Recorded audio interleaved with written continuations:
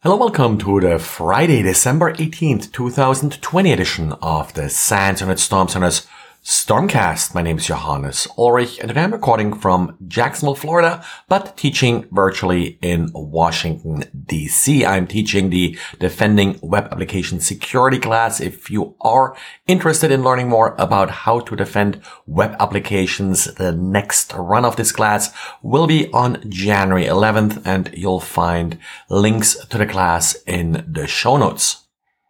GitHub announced that starting August 13th next year, you will no longer be able to use passwords when you're authenticating Git operations. So if you're making updates to your repository, if you're pushing code, you will need either an OAuth key, a GitHub app installation, or you need to use SSH in order to push the update, and then of course SSH with keys. Until then, you should be looking out for any warnings that you're using an outdated third-party integration. That may mean that your client does not support these authentication methods, and you should definitely update.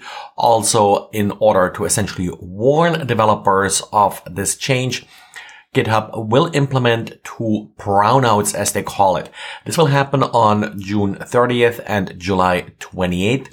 During a couple hours on each day, you will be unable to log in with password, and basically they will temporarily already implement the behavior that will become normal on August 13th to kind of give you a warning that it's now really time to update your authentication. Of course, what they're trying to solve here is phishing that has often been used in the past to gain access to developers' GitHub repositories, and then has been used to compromise code and inject backdoors, for example. This has been a change that was in the works for quite a while. It's really just an update on this change in policy next August. There was some talk around an open SolarWinds GitHub repository that include the credentials for an FTP server.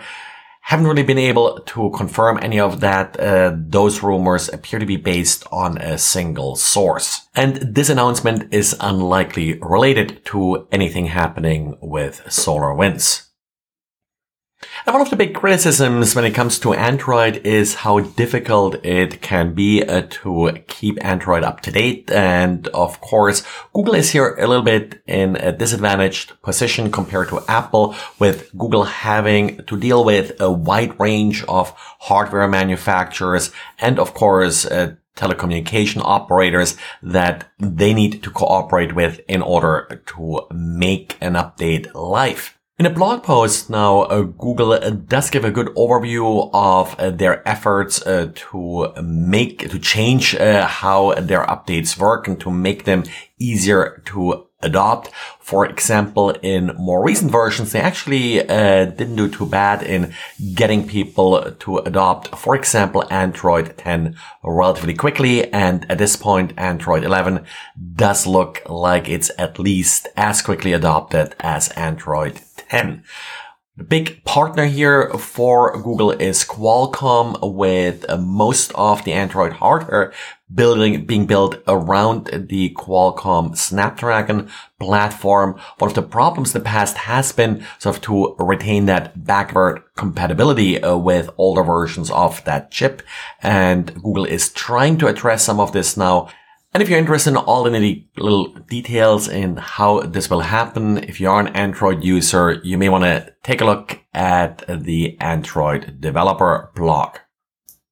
I'm not sure how often I've mentioned in this podcast that admin consoles for various security appliances should not be exposed. This tends to be a little more difficult if these appliances are cloud-based. Latest example is Trend Micro's Interscan Web Security Virtual Appliance. Trend Micro did address 5 different vulnerabilities. At least 5 of them are rated high in the IWSVA version 6.5 Service Pack 2. An attacker would be able to completely take over an affected device and gain admin access to the panel.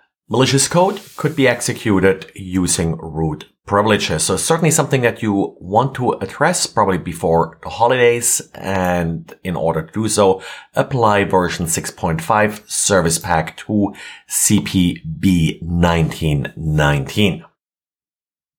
And sadly, malicious browser extensions are still a thing and still popular. Avast identified 28 different browser extensions with several million installs among them.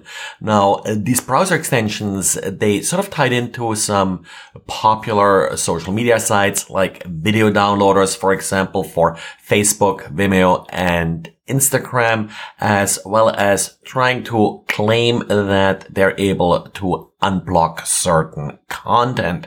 These browser extensions were available for Google Chrome, and with Microsoft Edge being based on Google Chrome, of course, also offered for Microsoft's browser. I do recommend to do a regular cleanup of browser extensions if you're into that, and in general, do minimize browser extensions that you install. Well, this is it for today. So thanks for listening, and talk to you again on Monday. Bye.